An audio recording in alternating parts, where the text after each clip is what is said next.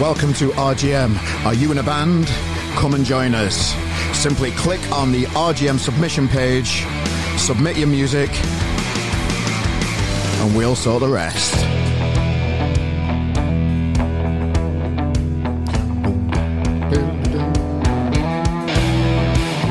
Now then, I'm right grumpy. Oh, travel agents. Oh, I've been calling upon all the skills that you need to be resilient in the world. I've had to call upon them in the last few hours. Ladies and gentlemen, I've got this flight thing booked, RGM America thing coming up. I've got to Vegas. They've just changed all my flights about and pissed me right off. So what I've done, I've channeled all my anger into just doing something that I love, just to try and take my mind off it. And I find myself here for another episode of the RGM Experience podcast with me, Carl Maloney. How are you doing? You all right? I'm sure I can laugh about it at some point, but life's tough, in it. And I know I'm not the only person that's had a problem with flights and stuff. So I'm not going to go on about it anymore. It's just so frustrating when it happens. Hey ho! We're here for another week of music here live at the RGM Experience podcast. So have you had any problems this week? Have you worked through them? How's your resilience levels? We have to get better at this, don't we, in this world? And today, ladies and gentlemen, we've got a great story from a band that has showed a lot of resilience lately as well. We've got Roy from the Shed Project coming up very shortly, ladies and gentlemen. Oh yes. So yeah, we have a delve into his life, into music, the pitfalls of the industry. Had a bit of a bad experience as well with a promoter that we talk about. Just on that as well, in the description of the podcast, there is a reply from the people that we discuss on the podcast. It's a link to their Twitter reply. So just to give them a voice as well, we don't want to be cruel about it. In the link in the description, there is an explanation of the problems that happened and why they happened from their side of things as well. So we always try and add a bit of balance, I think. So yeah, in the description of the podcast is a reply from Away Day, just letting you know the problems that they had, so they got their say. I did email them, as I say in the interview, for a reply, but not got anything, but fair enough. But yeah, it's a good one. Stay tuned. So yeah, that's coming up. I had a really, really constructive conversation earlier with a young lad in Sheffield called Kieran Elm. We had a little meeting on Zoom earlier. And he's putting on a lot of festivals in Sheffield, free to enter community events that I'm very excited to support him on. So we had a good chat about that in the RGM world earlier, just to, offer support to the community out there, to people. So we'll keep you posted on the events. He ran an amazing event called Wood Seats Live recently in Sheffield, where I think it was like 87 bands, all free to get in for people, and just the feedback from the community in Sheffield around this event that he set up. It's just fantastic, so I just want to support that as much as I can. So there's going to be loads of information on that coming up, ladies and gentlemen. But for now, it's podcast time. So I hope you've had a good week. I hope you've all earned a few quid. This interview is with Roy. I meet him on Zoom. Zoom, you kind of have to talk over each other a little bit. Zoom in it, but sorry, apologies for that. But we have a very good chat about all things industry. A nice, honest conversation about the music industry, the pitfalls, what's good, what's bad, why do we keep going. Loads more as well, mate. So, let's do it. Ladies and gentlemen, Roy from the Shed Project. Yeah, man, I'm just in Ernston there. Just waiting for some paint dry, some edges dry, so I can finish the job. Rock and roll. Rock and roll, mate, Yeah. Well, what we do, we get a lot of young new bands that are just making waves in the industry, mate. And we've not had any people from my generation Yeah. I think that's the kindest way of putting it. Us older types that, particularly yourself, you've been in bands for years and years now, and you've seen you've been there, you've seen it all. So I'm excited to have a chat with you about, your experience of being in and around the music industry, particularly in this neck of the woods. I know you're a Bolton lad, and a lot of experience at Manchester and that. So yeah, welcome to the show, mate. Cheers, pal. Thank you very much. Looking forward to it. Nice one. So where did it all begin for little Roy Fletcher then? So just talk us through your history of just getting into music, and let's go way back. I was brought up Council Estate in Tom Moore in Bolton. And then obviously your mum's records are scattered everywhere. My mum was into Northern Soul. She listened to the radio every day and stuff like that. So from 4-year-old, you know what I mean? You're looking through your mum's collection, messing about. I weren't allowed to touch them, but I okay. And my very early influences from my childhood and mainly Northern Soul and stuff like that. Then have you ever had a go at the dance? Oh yeah, I've brought me neck a few times. You know what I mean? I go to Northern Soul nights now in Bolton and around Bolton. I love Northern Soul. I love Motown. I love it. I just love the feeling of it and how it makes you just tap your feet straight away and stuff like that. So that's my very early influences. But and how old were you then when you were having those experiences? Very early, 4 or 5 year old. Wow. You know what I mean? Okay. Just when I was born, you know what I mean? Music was built straight into me from my mum. And then Breakdance the movie come out in '84. Ozone and Turbo and all that, the big breakdance thing with the Lino and the Ghetto Blasters. And I hung about with a lot of older lads. And they're all about with the Adidas First On and all that, and with the beatboxes and stuff. So I just tagged on to them when I was like, I was then 8, something like that, you know what I mean? So I got ever into rap music then from that, because Ice-T was in Breakdance the movie and stuff like that. And I got really into rap. And then around 86, 87, there was Bust This with Stu Allen. He used to play the dance tunes, but he used to have a rap show as well. So it'd be like the Two Live Crew and then Public Enemy, things like that. So my first real love of music, my proper real love when I understood music, was rap music. And then obviously you had the rave scene and stuff like that. And I remember I can remember. I think we're similar ages. I can remember having 46, mate. Me, I'm 46. 45 in Mamie, so we're similar kind of times, isn't it? So I can remember having an NWA record and getting told off by my father for having that type of music on.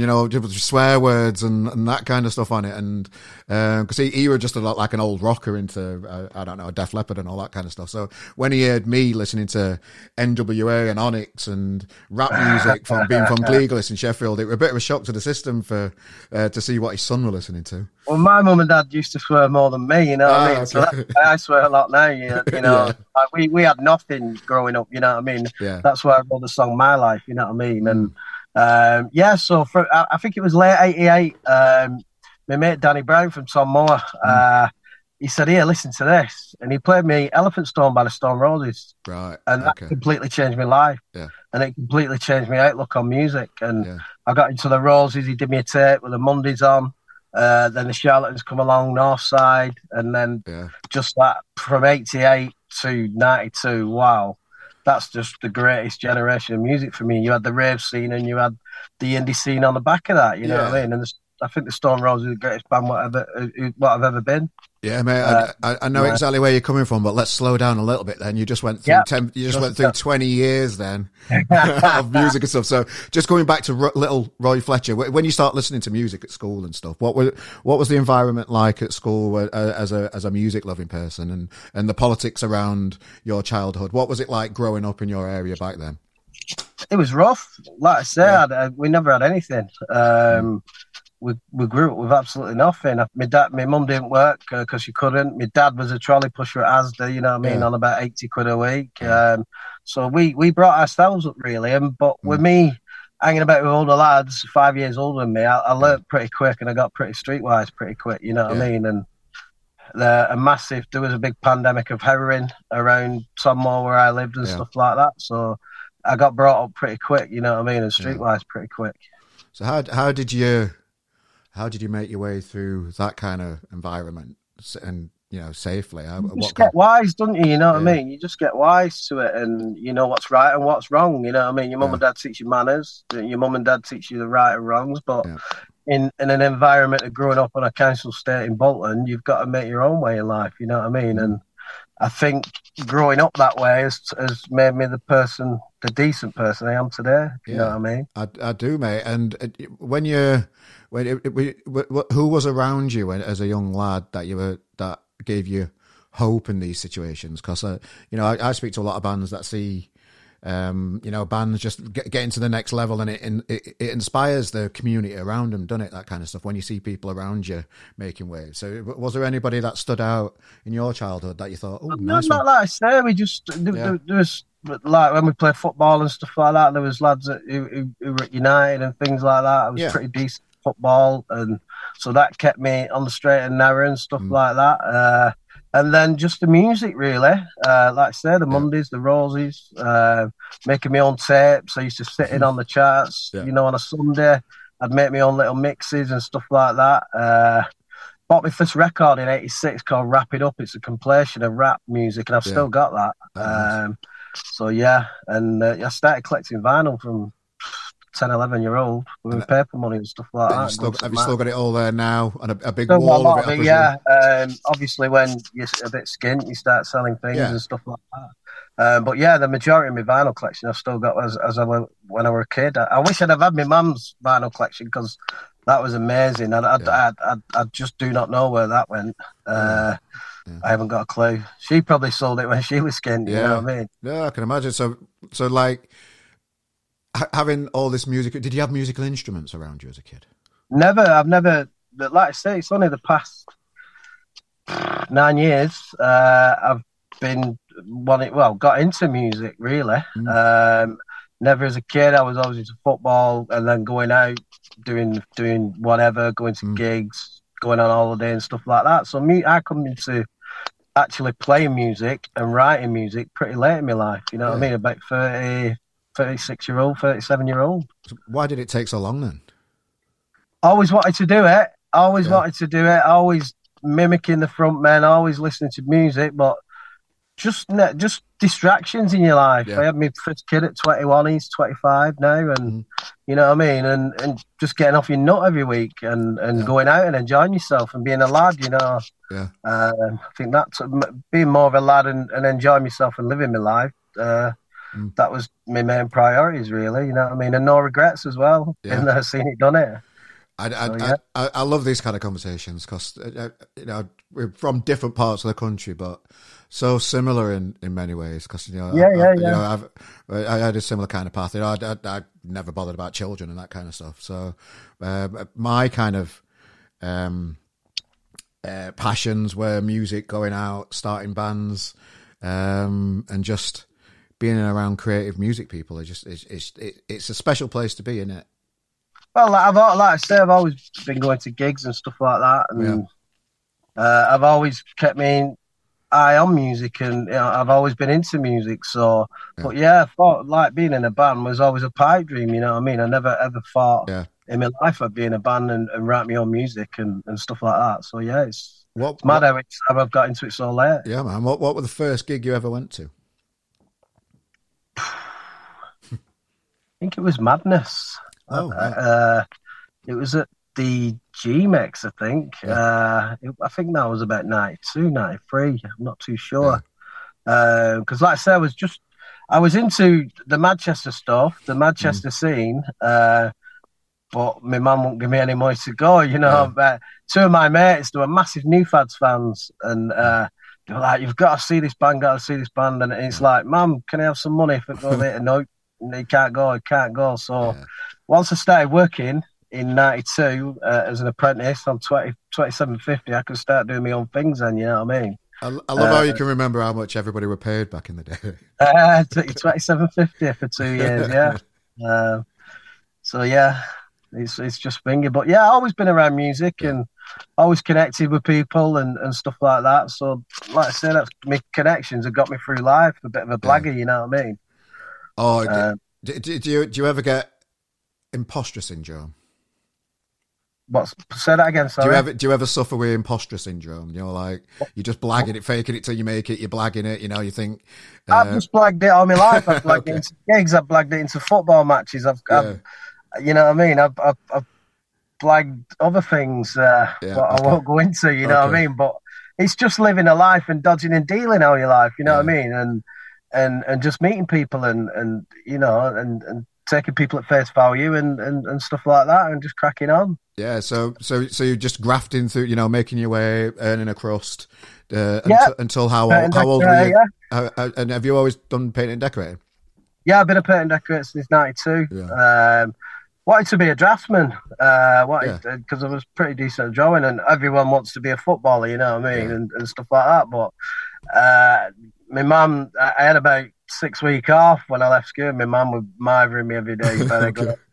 So it was like this advert come up in Bolton Evening News, and funny enough, it was my mate's dad, and he wanted an apprentice painter, and did that, never looked back. I've got 6 lads who work for me now, and pretty successful business. So nice one. All the word of mouth as well, never advertised in my life. Yeah. Just all word of mouth, best way. So you know, because the band's doing so well, you know, you've got a massive following. Have you taken some of the skills you've learned from, you know, working an adult life into making the band happen? How did the transition work for you personally? It was pretty easy, you know, because like I say, I'll speak to anyone, I'll talk to anyone, and I'm pretty good at reading people. So I think now with bands and artists, I think 80% of it is social media driven, isn't it? You know what I mean? If you're not driving the social media, you're not going to get out there, you know what I mean? It's not like the old days where, you know, there were gig advertising in the back of NME and Selects and stuff like that, and you go to that. Now you've got a graph because there's so many bands and so many people out there, so you've got to make yourself appeal to people and be honest with people, you know what I mean? So and I think that's our appeal, that we're honest with people and we're just normal lads with normal jobs and normal families. So what happened in your life to say, fuck this, I'm just going to start a band and I'm having it? Talk me through, you know... It was in 2013. A lad called Warby, he lives in Mauritius now, a good mate of mine, and John, who's in the band now, rhythm guitarist, Vince and Carl was our old drummer, and Vince was in the band as well. They started strumming on guitars in the bedrooms and stuff like that. And they got in an attic of a pub in Bolton, and they needed it. And I heard about this, and I thought, I'm going to come and have a look, and they needed a bass player, so I said, I'll have a go at it, you know what I mean? So Carl lent me a bass. First tune I learnt was I Want to Be Adored, and we just kept going in the attic. And the name come out, the Attics, that's what we were called. And classic. We were just like doing Roses covers and Oasis, stuff like that. And we did a couple of gigs for the lads and stuff like that, but it triggered something inside me to start writing. I'd always wrote in my head, but I'd never put it down on pen and paper. So the first song I wrote was One Shot. Then I wrote Lucky Number. And then I think it was 2018, I got in the shed with John then. John kept sending me these little guitar pieces on WhatsApp, what he'd wrote. He was working nights, and he'd just take this bad old Strat with him and come out with these little melodies and stuff like that. And he kept sending them me, can you put lyrics to that? And I said, yeah, of course I can. So me and him got in his shed. Next minute, we had about 10, 12 acoustic demos. Then 6 months later, we bumped into Tim, who's our bass player, great guitar player as well, Tim is. And we knew he'd been in bands in the late 90s and stuff like that. So we invited him down to the shed. He'd heard what we were doing. So he'd listened to it. And then he started making these little demos into songs, structured them and stuff like that. So 2020, we had Living. The production was terrible. But we had a song, you know what I mean? And we said, let's just get it out, you know. So we released Living in 2020, and we got a little bit of local response off it and things like that. And then we had One Shot in February 2020, released that. And then that was it, really. It was just like... But then when we joined Twitter in June of 2020, that's when things kicked off, and we released Lucky Number, and then people started getting on the Twitter community and stuff like that. And that's when it opened my eyes to all the other stuff out there. So social media, like, I presume when did you start seeing social media about and thinking we've got to get involved with this thing because it's going to be important? Like I said, we joined the Twitter in 2020. Yeah. But I just know that by connecting people through my job and who I am, and if you start connecting with people on social media, whether it's just an hello or stuff like that, people, you've got that connection.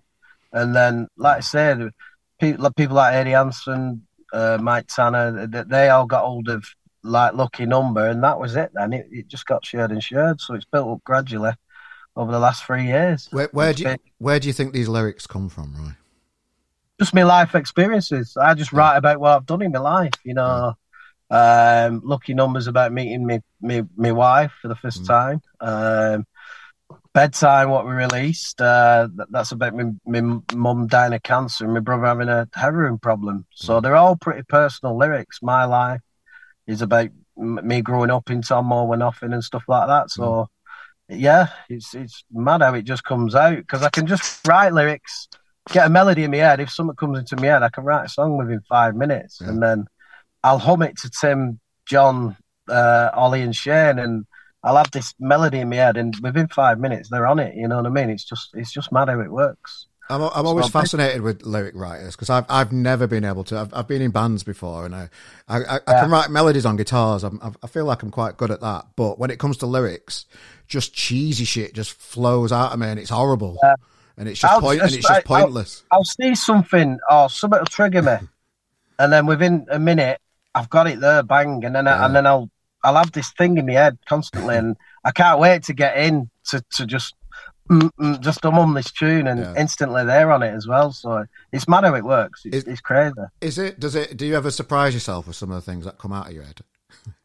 Yeah, when I wrote My Life, I was in my back garden. I converted me old battered shed into a pub in my back garden, and I just had this thing got dragged up when I was born on a council estate, and then it just flowed. And I normally have pen and paper, but I had to download a notebook on my phone to get this down because it was in my head. Yeah. And I had it bang, and then a week later, me and John went in his shed and got it down and put it to them lot and went, wow, this is special. Same with Feel My Love. We did exactly the same with that as well. Just mad how it works. But it's just 30-odd years of frustration and not being in a band and watching bands, you know what I mean? Yeah. That's what I think it is.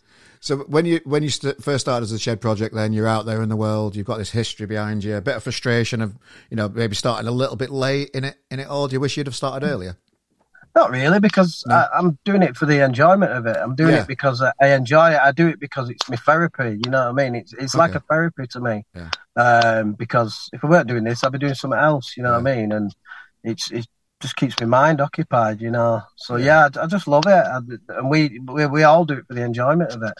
Well, which I think is the best thing to approach things like this. 100%. When we had you down, just as an observation, when we had you headlining down at RGM Live down at Gulliver's recently, the band itself, there's such a nice community around you all. It was just that you're all very welcoming. You're all, like you've got to have a relationship with your band when you put them on as well. I've got to have a relationship with the band for me to be able to risk putting them on and potentially losing money as a promoter as well, just to be honest about it all. But you guys, you were just so honest about everything. Everything you told us was accurate around, the type of people that you're going to have down, the amount of people that you're going to have, the set times. We opened up a lot of communication about gigs, didn't we? And it's nice to see that from a band, because I don't get that a lot from bands that that we have on. It was just such a nice community around you that I just felt there was something different about you guys. Yeah, well, we'd like to make it an event as well instead of just a normal gig. That's why we've got MC Tunes with us, and like he'll play all the Hacienda stuff and before we go on, and then he'll come on with us during the set, and that's what we did at London the other week, and people were still there like 2 hours afterwards. You know what I mean? Yeah. Just dancing away, and so it's a sense of community. Our first gig at the Phoenix Club, there's 400 people there, and there were people who hadn't seen each other for years, and that's just that sense of community and bringing people together. And if we can do that, you know what I mean, it's a buzz for us. Yeah, man. But yeah, the following we've got is unbelievable around the Northwest. It's unbelievable. It's such a nice, warm experience being around Shed Project fans, because they're all the similar age to me, and it's just like they're just out having another night out, just forgetting about all the troubles and all the shit that goes on in life, and they're just out there just having a big party and a big celebration of music and enjoying your tunes. It's just I love it.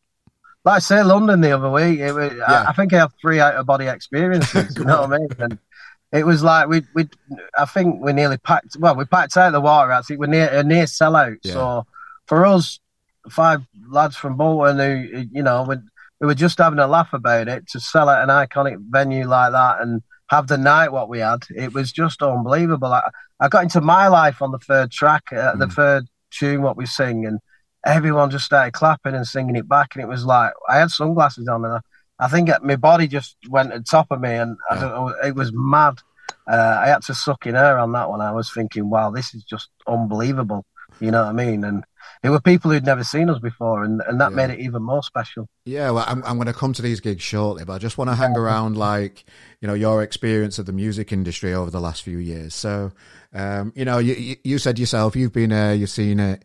What kind of pitfalls have you seen over the last 10 years or so that bands could easily slip into to try and help out the younger people or the younger musicians that might be watching this video? And well, I don't know if you've seen it. Like, I share things on Twitter. Like I say, going on Twitter 3 years ago opened me up to so many bands. I was still stuck in '89 3 years ago. Yeah. I was still listening to the Roses, the Mondays religiously. But then, bang! I just seen this scene, this community, and I thought, who are these bands? And to hear like 17-year-old kids playing songs like the Roses, the Mondays, and all that, like Marseille and Pastel, Athlete's Palace. Yeah. And then the Skylights, Heavy North, just discovering all these bands every single week. It's just blown my mind away.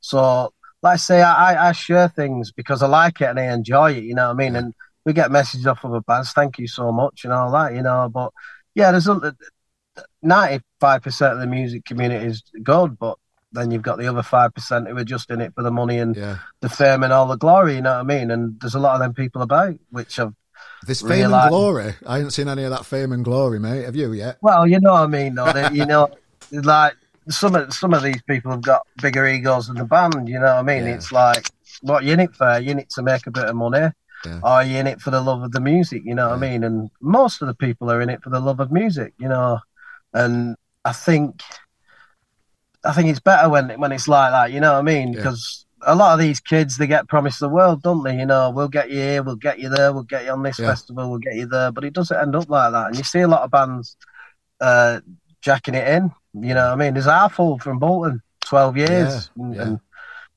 one of the best bands I've seen live. And, you know, they've called it a day. And you've got our mates at Jade Assembly from Bolton, their album's out soon. But it's 12 years they've been doing it, and that's how hard it is to get on in this industry. But I can remember meeting Artful at Kendall Calling when I was very worse for wear, and I had a little drink with them. They were nice lads. And Jade Assembly, we've covered Jade Assembly loads of times on RGM as well. They're all good.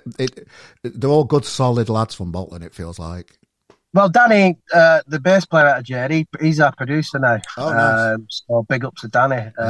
He's got a bedroom studio. So we've been going in there with him the last 2 years now. Because obviously we're doing it ourselves and it weren't very good. So we got Danny on board and we're getting better and better. Yeah. But yeah, like I say, what's happened to us in last week, you know what I mean, with a promoter. We thought he had the venues booked. We had it on the posters for 3 months, and then we found out a week and a half before the gig the venue wasn't even booked, you know what I mean? So we've just had a bad experience that way, and it won't happen again, believe you me. No, I can imagine, and there's no worse than, you know, we're talking about pitfalls in the industry, aren't we? And we're here for the right reasons. We want to raise awareness of the problems that can happen, particularly for new bands. You've kind of got to find your own path in this music industry as well, and you're always going to make mistakes and things are going to happen. But you know, when people take advantage of bands and believe it or not, just hanging around RGM a little bit, some people don't like that we charge for stuff. when we have to, because it costs £200 just to have an active live website a month. Just on the system. So, I can't afford to fund it myself out of my wage, unless I'll just be, on the breadline anyway. So you've got to pay gas and electric, mate. I've got to pay, and that's just gone up this month. So, it's not easy to keep things alive, and I don't think people fully appreciate that. To keep something going, and for RGM, I think in this guys, I think we've been doing it nearly 8 years now. I think under different like names and stuff. Carl Maloney Presents and Rate Good Music, and now RGM. It's even more difficult than ever because the costs are going up for everything. Even a digital online music magazine. We've got to cover its costs somewhere, and subscriptions aren't a thing really. That's not going to happen. Advertising, it's less than 5% of our turnover is through advertising. So it's nothing. Yeah. It's nothing. So we've got to do something to stay alive. And how do you feel about, like press people charging it for it? Because I'm just interested in to know what other people think about it, because I can't see another way of doing it without having to do what we do. I've worked for myself for 31 years, so I know business and I know how things work, you know what I mean? And you've got to do things to survive, you know what I mean? Yeah. No one's making a lot of money in this industry, if at all, you know what I mean? I think the London gig cost us £400, right. You know what I mean? But we're doing it for the love of it. And like I said, if something costs something, I don't mind paying for it, because I know what goes on behind the scenes, you know what I mean? I know how what things cost to put on and stuff like that. It's like with the young bands now, the cost of recording, the cost of the advertising, getting it out there and stuff like that. I know how much things cost, so it's very, very hard. And like I said, have you ever? Sorry to interrupt you, mate. Sorry, what were you saying? It's Zoom, innit? We're talking over each other. It's hard work sometimes, isn't it? Yeah, it's all right, pal. Have you ever been offered like record deals and stuff like that before? We've had a few inquiries, but there's two kids from Manchester, One Love Records. They approached us. So we're just working with them on a non-contractual basis, just on a word-of-mouth basis. They've got a ready-made website. We get our music, they've got all our music, all our merch on there and stuff like that. So we're just working with them at the moment. Yeah. But I don't think I'd ever sign a record contract, you know what I mean? Because all it is a loan, innit? Yeah. You've still got to pay them back. Yeah. If there's money involved with a contract as well, that's rare. That's what I mean. It might not even be money. If somebody offers you a $200,000 record contract, you got to pay that $200,000 back. I don't think people realise that. You know what I mean? So you're instantly in debt before you've released anything. Yeah. So I just say to all these young bands and artists, just be cautious, man. Just be, and if you can, just keep your circle as close as possible and try to do everything yourself. Yeah. Because the technology these days, some of the things what come out of people's bedrooms are unbelievable. You know what I mean? And with the rising cost of things to record and things like that, it's not viable for people to go in studios and record, you know what I mean, without backing. What I was really impressed with is how does, a band from Bolton, great following in the Northwest up here. How do you, because, a lot of bands will be wondering, how do you get a gig in London and sell it out? Just by being a blagger. Right, okay, got you. No, just like I say, just be honest. Just plug it. Just be on them socials. And did you book it? Did you physically book it yourself then? Did you physically book the venue yourself, or was it through a promoter? No, we worked with Ross at Adored. Right. He sent the message. He promoted Dermo last year. Right. Okay. So he sent the message. Would you like to do a gig down London? I said I'd love to do a gig down London because we were after getting out of the Northwest anyway. Yeah. Just to try the waters. So we said, right, we want to do a gig in London. Gig in Glasgow, gig in Birmingham, because they were our three biggest cities after Manchester and Bolton on Spotify. So we picked them three cities. Clever. So Ross in London, it really his second gig he's ever done. He does club nights down there. So we said, genuine bloke. I knew straight away just by speaking to him, I could trust him. Banged it down London, couldn't do enough for us. So big up Ross, you know what I mean, and bent over backwards for us, and everything went smoothly. And how did it cost you £400 then? Because we, just for the hotels and things like that. Oh, right, okay, logistics, right, okay. Car, but I'd spend that in Manchester on a weekend anyway. So. Fair enough. But I'd pay £1,000 to have that experience myself just one more time, you know what I mean, because of the energy in the room and, just to have another out of body experience, sober out of body experience. Nice. You know what I mean? But yeah, and then we Aware Day Radio, Dino Aware Day Radio. He supported us for the last 3 years and stuff like that. Wanted to do Birmingham and Glasgow with us. Said no problem, get it booked. So this was last October. Message me. December. Let's hang around. We're going to get to this story now. Okay, so let's just set the scene a little bit. For people that don't know, I can remember. Well, I was sharing away loads of social messages from the Shed Project about you've got all the great videos that you did down in London. It looked amazing. It looked class. Yeah. You could see how excited you were as a band to play these other venues in Glasgow and Birmingham. And then, it's all booked, the tickets are on sale, everything's going nice. So just talk us through, in a bit more detail, how did all that happen? And when did you start feeling like things weren't going the way that you wanted? Well, we'd like I say, we'd first spoke about this in October. Yeah. So I put it to him then. We got the dates this in last October. Yeah. So then I got the message, yes, the venues are booked. So we'll announce in late December it was.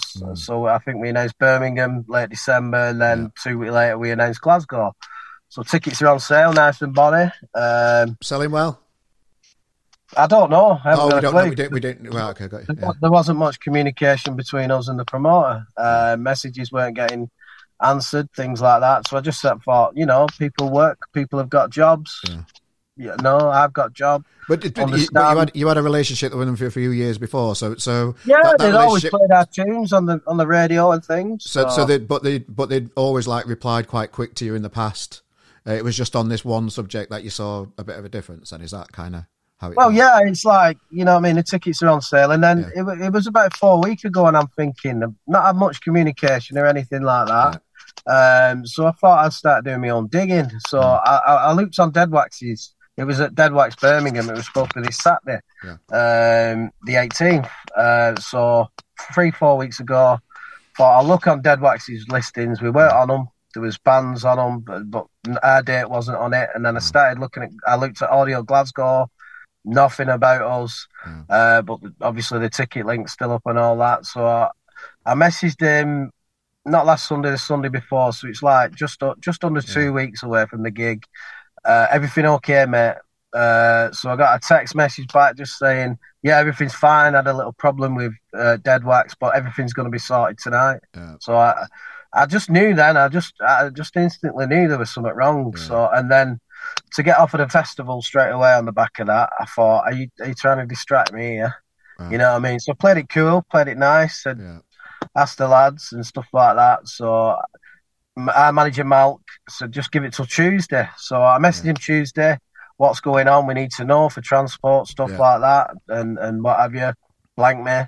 Wednesday, same message again, blank me again. So that was it then. I said to Malk, there's something seriously wrong here. So Malk rang Dead Wax. Yeah. We got a gig for the Shed Project, the 18th, all set and all that. Never heard of you. Yeah. So it's wow. So I've got in touch with Glasgow Audio, gig for the Shed Project, April 22nd. Never heard of you. Yeah. Never heard of you. Nothing down for us. So then, obviously, I was a bit angry. Messaged him, told him what's gone on, and he was like, I was that angry. He's like, can I ring you, explain it? I'm like, fuck off, basically, you know what I mean? Yeah. You can't blag a blagger.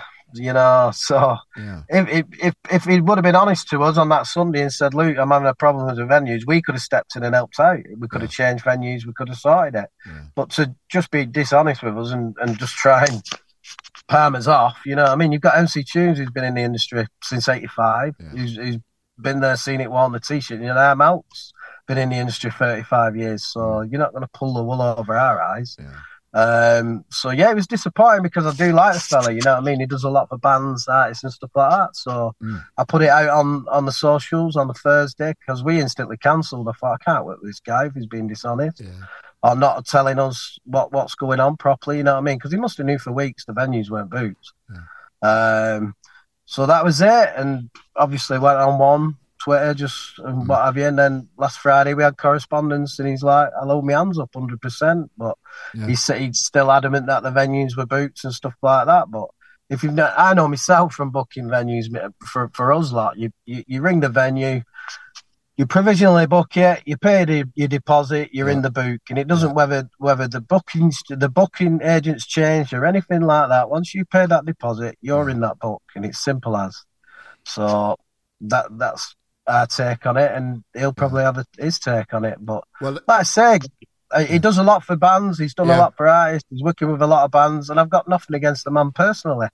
Good luck to him, you know what I mean? But from our experience here, I'll never work with him again. It's simple as.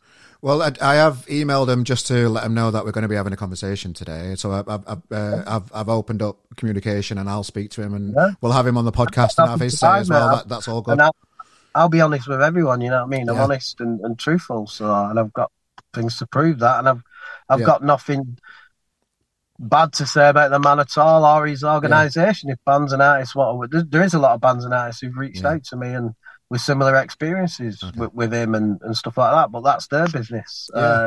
Our business was getting these gigs, planning these gigs, having a buzz at London and looking forward to these gigs, and they've not happened. But we have rescheduled them on our own terms now, so they will be happening. Yeah, nice. Well, just for just to leave that subject there, I'll put a link in the description of this podcast to the reply that they put on Twitter from Away Day as well, so people can read. They've been unfortunately an email was missed due to a party leaving the aforementioned company and all that kind of stuff. So it looks like there could have been other issues going on in the past that will be on this on this link. So that is their their voice. I understand that, but if you know that something's not right, just be honest with the people so we can work it out between each other. Don't try and dust over things what you can't sort out yourself and think that we're fools, you know what I mean? So that's it. That's the end I'm going to say about it. And good luck to the man, you know what I mean? Good luck to him, and good luck to him in the future and stuff like that. Yeah, well said. So moving forward and cracking on then, there's no way that you're not going to be playing Birmingham and Glasgow, is there? We're going to announce Birmingham at 5:00 tonight, Friday. Okay. So that'll be out now. So I'm going to finger. But Glasgow, we're in the middle of just getting a solid date there. So we're doing that. We've got other things in. We're doing Ride to Rome in Bolton in July. A big festival in Bolton. A certain ratio around trampoline, some big names. Nice. We're doing Made in Manchester in September in Romiley. We couldn't do the Bolton one because John's away, but we're doing the Stockport one.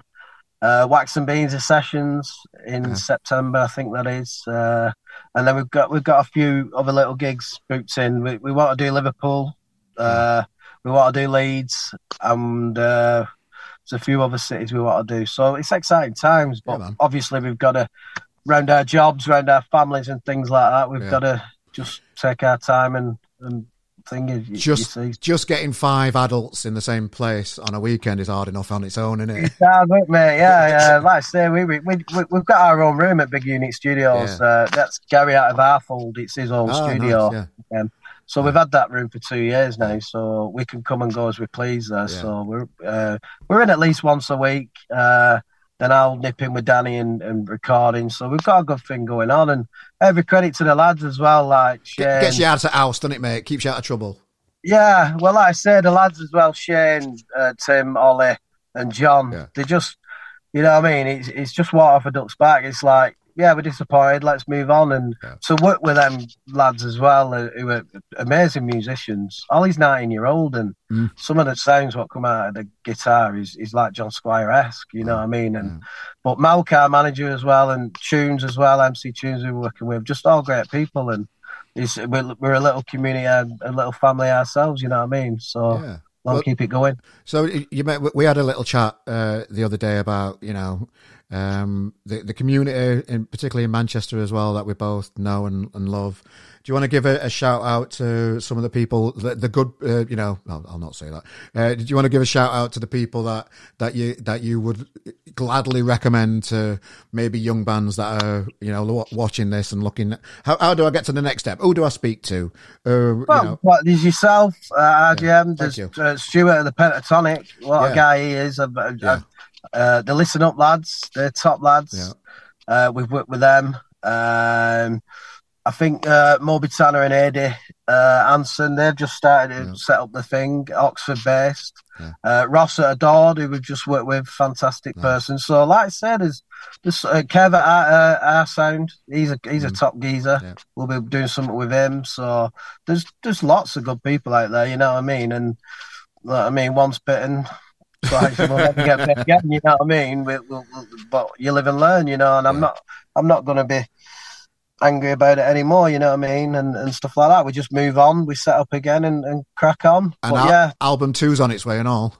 Album 2 sounding absolutely beautiful. Yeah, talk us through like how that's feeling at the minute. It's just amazing. Like I say, we've had a lot of these songs were written 4 years ago with me and John, and to see them progress now into full songs and stuff like that, and everybody getting the bits. The first album was like bits. It was like the how can I say it? Like the progression, if you know what I mean. It was DIY, the first album. I wanted it to be DIY to show people that you can do it. Yeah. They were all recorded in different bits and things like that, and pieced together, redone and stuff like that. But as a full Us 5 now, this is like the album, the definitive Shed Project album, and it's just amazing what's coming out of that studio. And every credit to the lads once again. I think we're 7 songs deep now, so only another 3 or 4 to go, and then we'll get a track list. And we're hoping to get it out in October. Nice. That's the date, and it's called Our Fear Is Their Power. Oh, nice. So it's going to be a single to accompany that as well, called Our Fear Is Their Power. There's a motorway bridge going out of Bolton, and it was written on it. And it just struck me straight away. I feel it's just one of them quotes what I thought, hey up, I've got to write a song about this, and I have as well, and it's an absolute banger. Nice. We look forward to sharing the new album. We'll be sharing the new dates that you're announcing soon. Thank you so much. Appreciate it. And we look forward to you. We look forward to seeing your little face when you get on that stage in Glasgow and Birmingham, and just seeing all of it. It's coming down from the bus from London, and then this happening. It's just made us stronger. You know what I mean? So yeah. Like I say, I'm. If I say something, I'm going to do it, and it's simple as I'll never let anybody down. Love that. It's like on the Twitter, I try to reply to every single message we get and things like that. You know what I mean? And long live the people who supporting us and keep cracking on. You know what I mean? So what? Just to leave it there then, because I think your paint's just about to dry now, mate. So I'm gonna have a brew in a minute. Yeah, good luck. And just a final message then to the Shed Project fans, just from you personally. How would you like to leave this interview today? Just a message for them. We're just truly blessed, and just how people have got on us, and just stick with us and listen to what I've got to say in my music, you know what I mean? Because it will relate to everybody, this second album, and just keep supporting us and come and see us, you know what I mean? Come and have a Shed Project experience. That's and thank you for your support, and thank you to everyone who supports us and shares our stuff and stuff like that. So thank you. Well, Roy, it's an absolute pleasure as always. Love you guys, the music, the tunes. Keep going, mate. Can you see yourself ever stopping? No, not now. We've got, like I say, I've got 20 odd tunes written there. Yeah, fair enough. Yeah, good lad. It's going to be album 3 and album 4. And as long as we enjoy it, we'll just keep doing it, because that's all it's about. Enjoyment. Yeah. Satisfaction and seeing people singing songs back to you. I've had every drug in the world, but there's no drug better than people singing your songs back to you. Love it, mate. So, love it, mate. Well, I wish you all the best. Thanks for joining us today, mate. And just keep cracking on. Keep. Same with you, Carl. And like I say, thanks for your support, and you keep doing what you're doing as well, supporting people and getting new music out there. You know what I mean? Because it needs to be heard. It needs to be heard. Cheers, Roy. You don't see many Roys about these days, do you? You don't see many Carls about. I'm sure it's going to be one of those cool names in a few years that people start using again. I'm sure. Maybe not. Fair enough. So, ladies and gentlemen, that's been. I hope you enjoyed that chat. Frank and honest. Again, we give every opportunity for you to view the reply from Away Day. There is a link in the podcast in the description to their reply to everything. So to give their opinion out as well. So encourage you to look at that. This week's been great. Apart from all my problems with flights. It's still getting to me. I can't let it go. But I need to. Resilience. So, ladies and gentlemen, I hope you have a better week than what I have this week. I've just been a frustrating one. I wish you all the best in the future for your endeavours this week. Get yourself out to live gigs. Go and support new music. Share your experiences with bands that you. If you find a new band, let us know about it. We'll share it on RGM. It's what it's all about. Give us a review on iTunes and Spotify and Amazon, wherever you're listening to your podcast, wherever you are in the world. If you're in your car, just having a sandwich, on the tram, bus, on a plane, wherever you are, ladies and gentlemen, we really appreciate you and wish you all the best for this week. And we're going to see you next week, of course, as well, where I will be less grumpy, I'll be more cheerful, I promise you, and we'll crack on. So, ladies and gentlemen, I've been Carl Maloney, that guy from RGM. Thanks for joining us for another week of entertainment here at RGM. Do have a look on rgm.press while you're looking at it. There's loads of music and features and entertainment on there for you too. Thank you. And we will see you next week, guys. Toodaloo. Welcome to RGM. Are you in a band? Come and join us. Simply click on the RGM submission page, submit your music, and we'll sort the rest. Hello.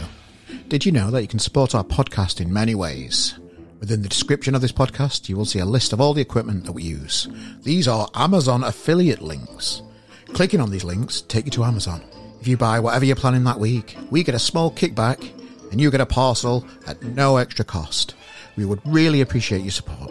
Or you can just go old school and donate £1 or whatever you feel is appropriate in there. Please subscribe, tell a friend about our show, and thank you for your support, and we'll see you next week.